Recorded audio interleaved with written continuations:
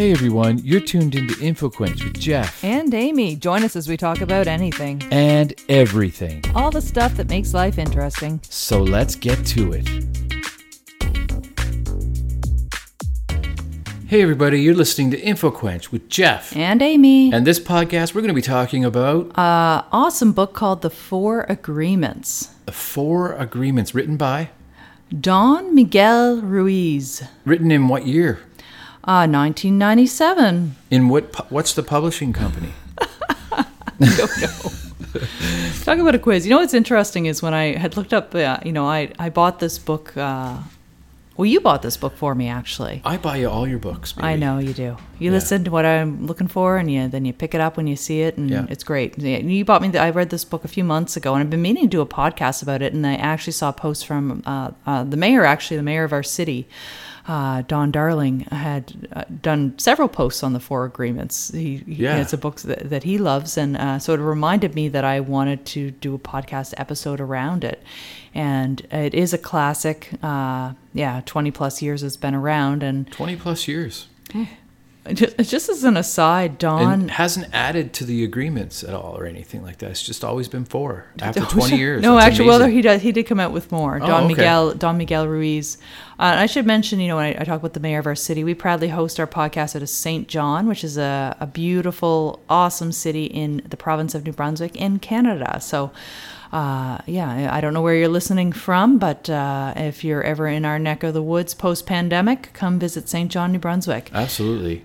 The author's name is Don Miguel Ruiz, and I didn't know this. I learned this in researching this episode. Do you understand what the meaning of Don is in Mexican? In the Mexican culture, I guess, Isn't it the patriarch of a family? Well, I guess it's more when I saw Don Miguel, I thought Don was his first name. Oh. But it's not. It's like a prefix. So it's sort of similar to like Mr. or Mrs., which would be Senor or Senora, as it would be in Spanish. That's how you would say it. Yeah. But if you were to hear somebody called Don in Mexico, in Spanish, Don is more of a term of respect, and it's used with the first name or the full name. So you would be either Don Jeff or Don Jeff McLennan, but you'd never be Don McLennan, the way Mr. is used. Yeah, that makes sense. Yeah. So, long story short, the author is Miguel Ruiz, but the full title is Don Miguel Ruiz because of that term of respect, that prefix of respect. So, just a little added, something I learned in researching it, because I saw two different names for the author, and I thought, is his name Don or what? So how did you hear about this book? Was it the mayor, Don Darling, was reading it? I think he had posted about it, and I think I heard it referenced in a few different places. But sometimes things just come on your radar, and it's like when you learn a new word, and all of a sudden you hear them everywhere. It was sort of like that with this book. Okay. Even with Man's Search for Meaning, which we did, if you were interested in that book, we did a series, 3-part series of episodes not too long ago. So be sure to scroll back in our catalog to find those. For such a small book, we got 3-part series out of it. That's amazing. I know. Well, some of these small books, they can pack a lot of meaning into it. And this book, too, is also relatively short, only a little over 100 pages. So it's a very quick read. So you knew what to expect going into this book to a degree. You knew it was going to be a life-affirming read. Well, yes, I'd hoped it would be. Okay. So what it is so when you look at sort of the definition of this book, it's described as revealing the source of self-limiting beliefs that rob us of joy and create needless suffering. And it's based on ancient Toltec wisdom. So it's said to offer a powerful code of conduct that can rapidly transform our lives to a new experience of freedom, true happiness, and love. So, a lot of lofty promises in all that. All positivity, though. You can't fault anybody for that. Well, and I always love these types of books. They just get you thinking about how you can live a better life, how you can be more meaningful in your own life, and how you can be more meaningful to those around you. So as mentioned, published in 1997, it's sold around 10 million copies already in the U.S. It's been translated into 46 languages, so a very well-known, well-circulated book. Yeah. Just a little around the author. He was born in rural Mexico, youngest of 13 kids, and he actually did an Oprah magazine interview. Oh, all right. So did you read it? I did. And he claimed that his book was based on wisdom he learned from his elders in Mexico, and he felt it could change lives, and that it had changed his own. So the Toltecs, when we talk about ancient Toltec wisdom, they were artists and spiritual seekers who thrived in Mexico hundreds of years ago. And before they were forced to hide their ancestral wisdom from the European conquerors. So they kind of is considered to be like this wisdom that was sort of hidden away and now is brought back to the forefront. And rightfully so. And the author's grandfather and mother both practiced Toltec healing and teaching. So, if I recall from the book, his grandfather was a shaman. But Ruiz himself, the author, rejected the tradition. He went to medical school because he wanted to become a surgeon. But in his final year of school, he got into a really bad car accident. And luckily was physically unscathed, but emotionally he would never be the same. And that's what he calls, an out-of-body experience that transformed his worldview. And that's when he sought his grandfather's guidance. Okay. And that's sort of where this book back came in from. Time. So years later, he distilled this Toltec teaching that he learned from his grandfather into this book, The Four Agreements.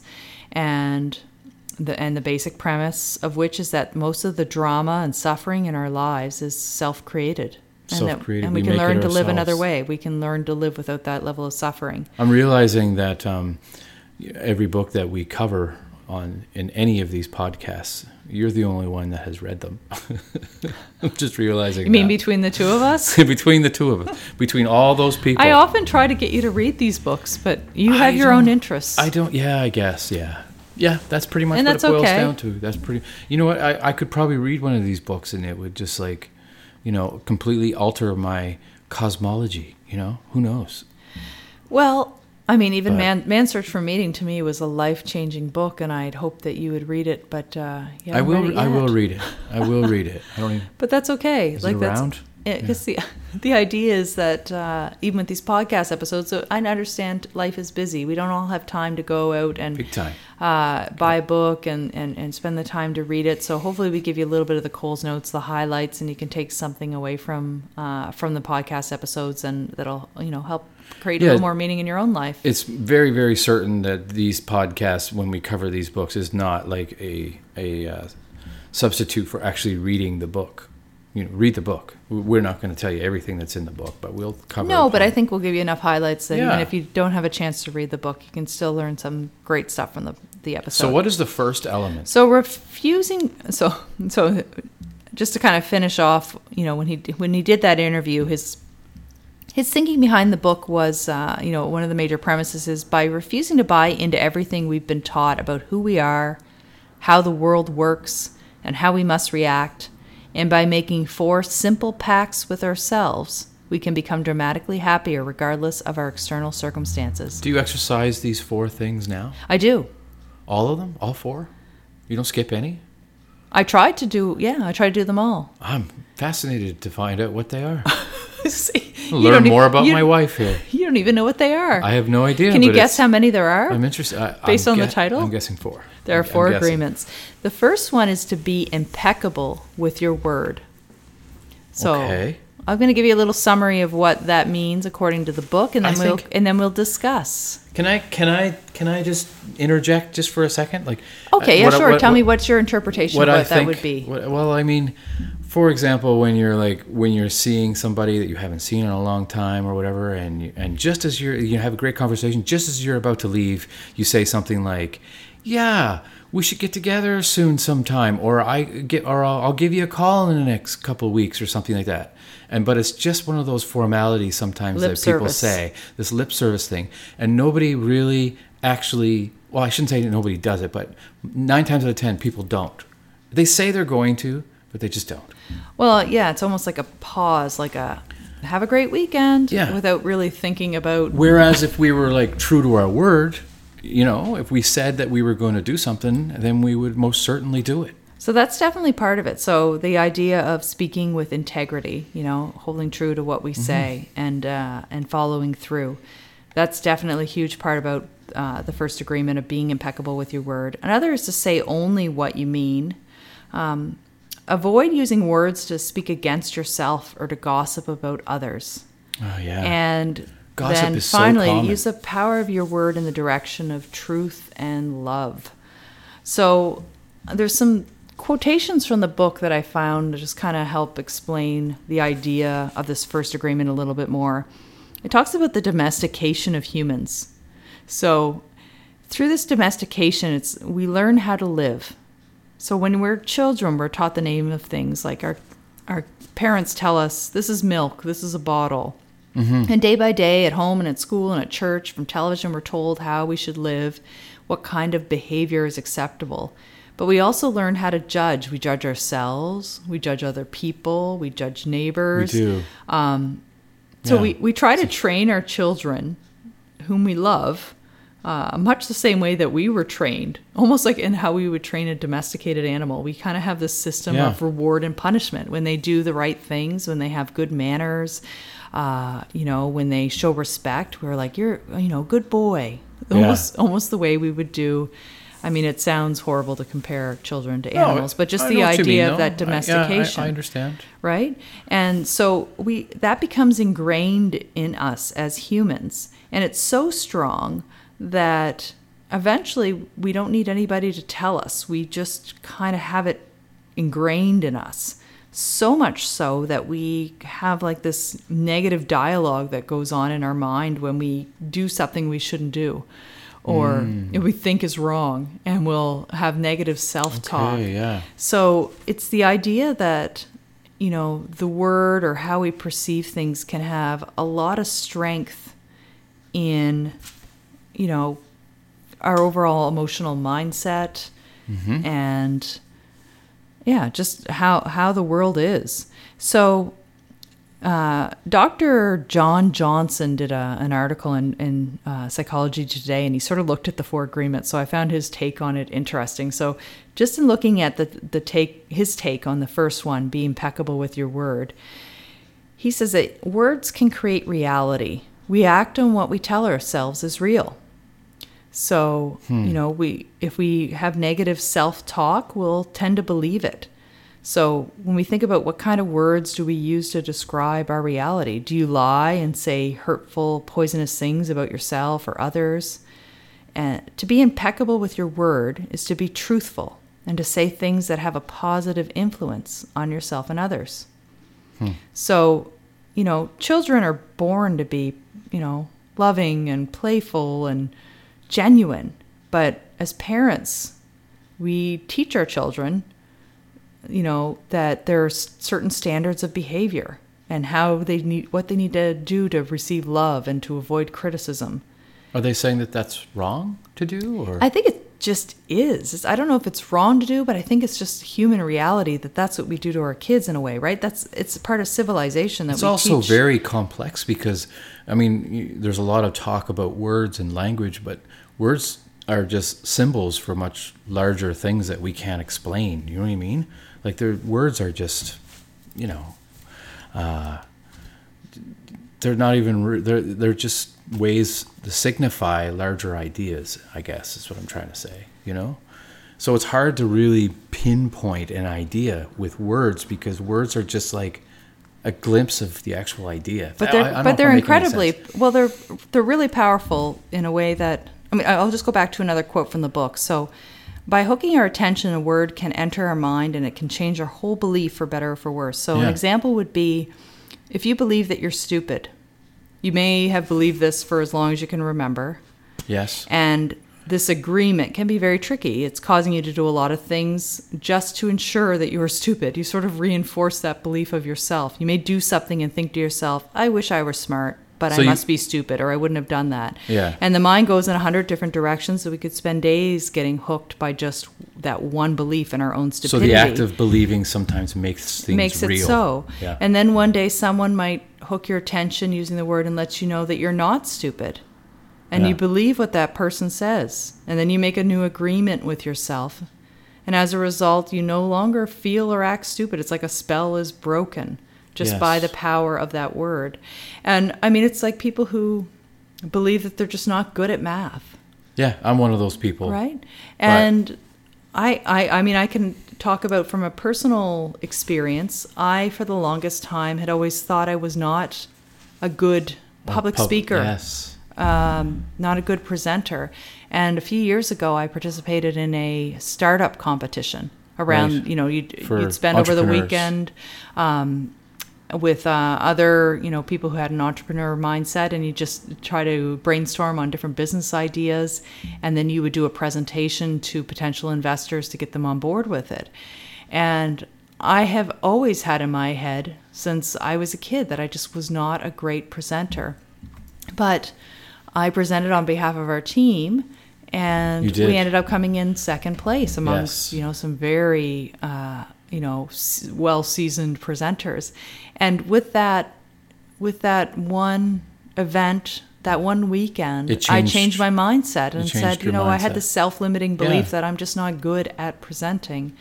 And then I'm like, well, with proper preparation and the right attitude, anybody can accomplish that task and be a great presenter. So another example that was given in the book that really stuck to me was the idea that there's a mother who goes to work and has a really rough day at work and has a splitting headache, a migraine, comes home, and her daughter is running around the house singing.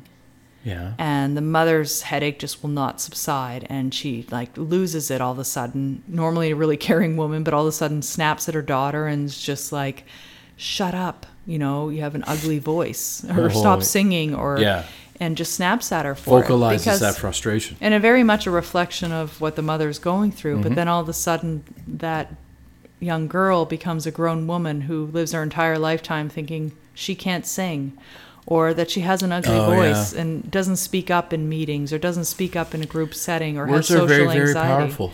They're very, very powerful, and you have to learn to use them wisely. But people, I don't think there's a person alive, listening to this podcast or whatever, that has never said something that they regretted. Oh, of course. I mean, we are all human. Yeah. I think the idea is just to be aware of conscientious of the negative self-talk, and try to focus on being more positive, and being positive also with what you're saying about other people. Because sometimes saying something negative, and we see this in the media, on social media, saying negative things can sometimes make them almost a reality. Yeah. So we need to be conscious of that. Yeah. The second agreement is, don't take anything personally. I think this one's probably pretty self-explanatory, but what does it mean to you?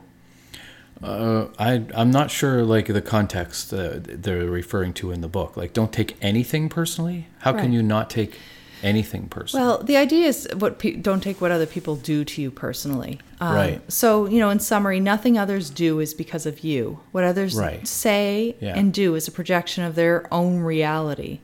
And when you're immune to the options and actions of others, then you won't be a victim of needless suffering. Part of that is, each person sees the world in a unique way, and the way that others treat us says more about themselves than it does about us. That's a real tough one. You'd have to condition yourself not to be affected by what other people say and about you. I've been working towards this, and it is something you can accomplish. Yeah. We've talked about before the idea of a paradigm shift of somebody cutting you off in traffic, and you think, are they just doing that to me personally, or do they have something else going on in their life? Yeah, it could be. They're on the way to the hospital. Who knows, right? That's why they're going so fast. Who knows, right? Right. Or maybe you're buying your coffee, and the person serving you is in a really bad mood, and they snap at you. But then they also snap at the next person and the person after that. Yeah. Is it a reflection on you and how they feel about you, or is it more about what they maybe have going on in their own life? How do you effectively let that not bother you, though? How do you just let that slide off your back when people are mean to you and speak to you in a very horrible way? How do you do that? I think it's just always the idea of not always knowing other people's stories, right? Realizing we don't know what other people are going through. Right. And giving them the benefit of the doubt. I don't think it's easy. I think that we're ingrained as a species to want to be loved, to be accepted. I mean, as humans, that was, we look back in history, that was part of our survival. If we weren't accepted by the tribe and were able to hunt together and live together, and if you were an outcast, it could be the difference between life or death. So as humans, we by nature have the need to be accepted. So when people are mistreating us or say something negative toward us, we definitely take it personally. But I guess it's recognizing that people are the way they are. People do say the things they do. People do act the way they act for a particular reason. You may not know that reason, but that reason is out of your control. So why let it bother you? Well, that's right. You have no idea what their individual life experience has been. That have caused them to form those beliefs. Yeah, I work with that like firsthand with my work. Like I see that. I see that people are a certain way for a certain reason that I don't really understand, but I know that it's there. And that so you in that way, like just like the example of like somebody rushing, and you think, well, are they going to the hospital? You give them the benefit of the doubt. Well, your work is a perfect example. Yeah. Because sometimes we are working with individuals that can be quite aggressive towards us or negative, but they've been through such exceptional life circumstances. How could we expect them to act any other way? Yeah. Now, there's a really great book, and I'm just going to say this just quickly, called There's No Such Thing as a Bad Kid. I work at a group home. I work with, I'm a youth care counselor at a group home. Anyways, like there's no such thing as a bad kid. And it's true. There's no bad kids. There's just products of their environment. Troubled, and the products of their environment. So when you look at it and you have a child who's gone through maybe extreme abuse or just a difficult life situation, whatever it may be, and they act violently towards you, do you take it personally? Absolutely not. You can't. Right. So it's that same concept, but extending that exactly. to all people in the world. I completely understand it now, like I do. And that's what we talked about earlier about a paradigm shift, right? When you kind of understand something and it shifts something in your ideology, And the difference, I guess, in your work environment is you're actually privy to know that the individuals are coming from difficult situations, so you know the background. Yeah. I guess the idea with this is just to assume that anybody could be coming from such a background, right? Yeah. And that how they act towards you is a reflection of that and not of who you are. Right. And so not to take that personally. It's like if someone, like just say, for example, for sake of talking, you're walking down the street and someone punches you right in the mouth.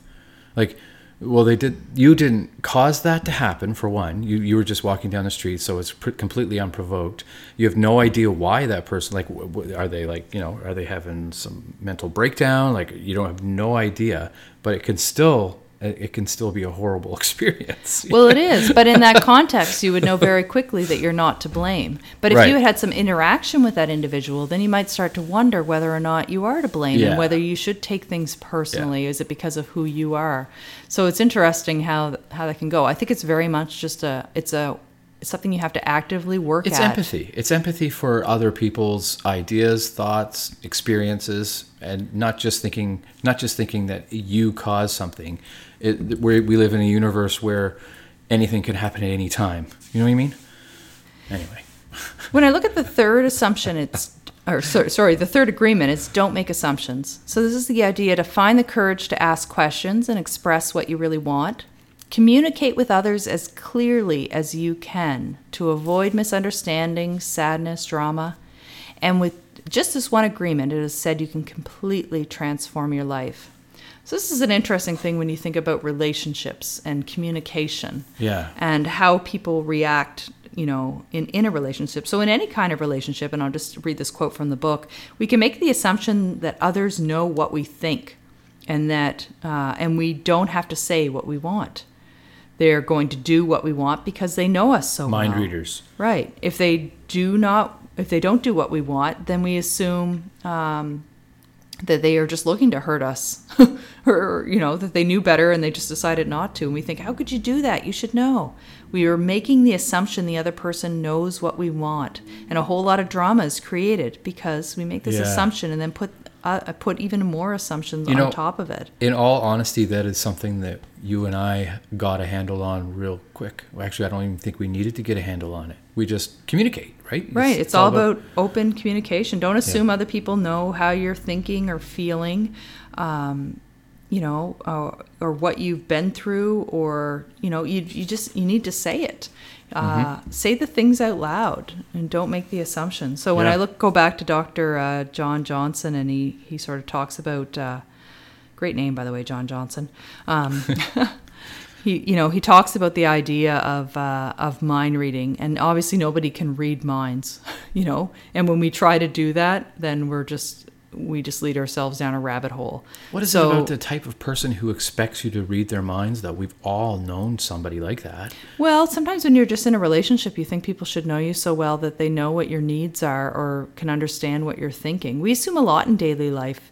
But, the idea Dr. Johnson says is we should be almost like children and just ask questions, even if it's not out loud, but step back and just try to figure things out and just say, is this person acting this way? For instance, don't take it personally. Is this person acting that way because of me, or or did I do something?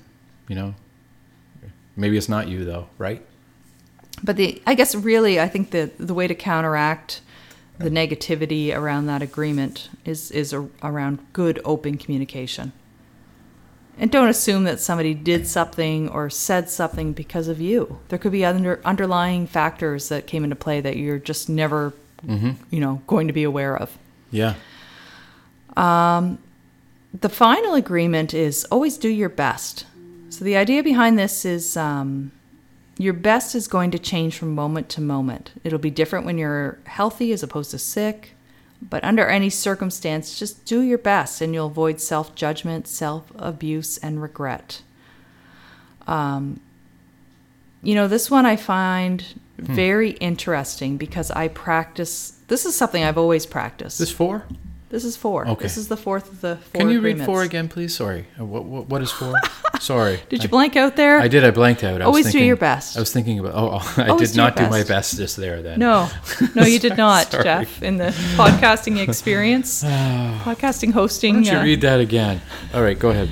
So the idea of always doing your best, and it's, don't leave anything on the table. It's whether you're preparing to go into an interview, whether you're, getting ready for a race. Just reminded me of something when we were watching some program or whatever, and they did like a press release for their that is going above and beyond. Remember we were watching for a cover letter. For a cover letter, because they were trying to get a job doing something, and then they did like a faux press release as their cover letter. It was kind of a brilliant idea.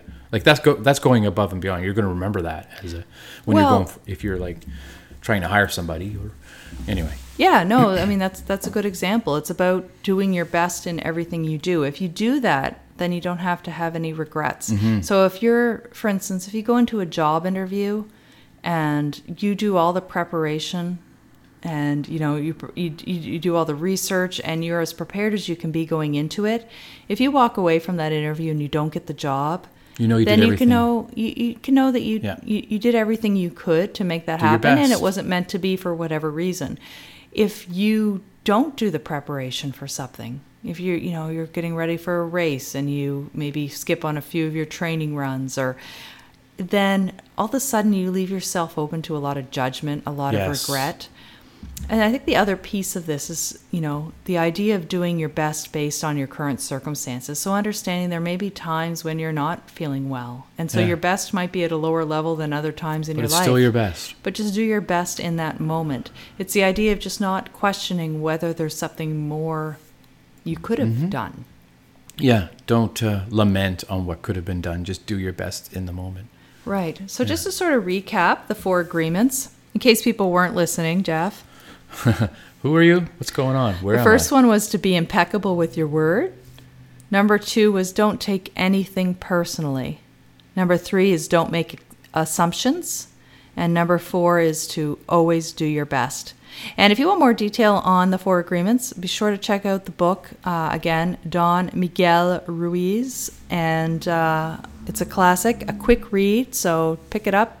or from your library, or listeners should do your best and try to listen to all of our podcasts, every one of them.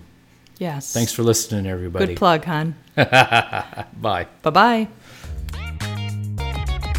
Thanks for listening. And remember, you can catch up on past episodes at infoquench.com. Or just about anywhere else you get your podcasts. Be sure to follow us on Twitter, Facebook, and Instagram. And help spread the word about InfoQuench. Till next time.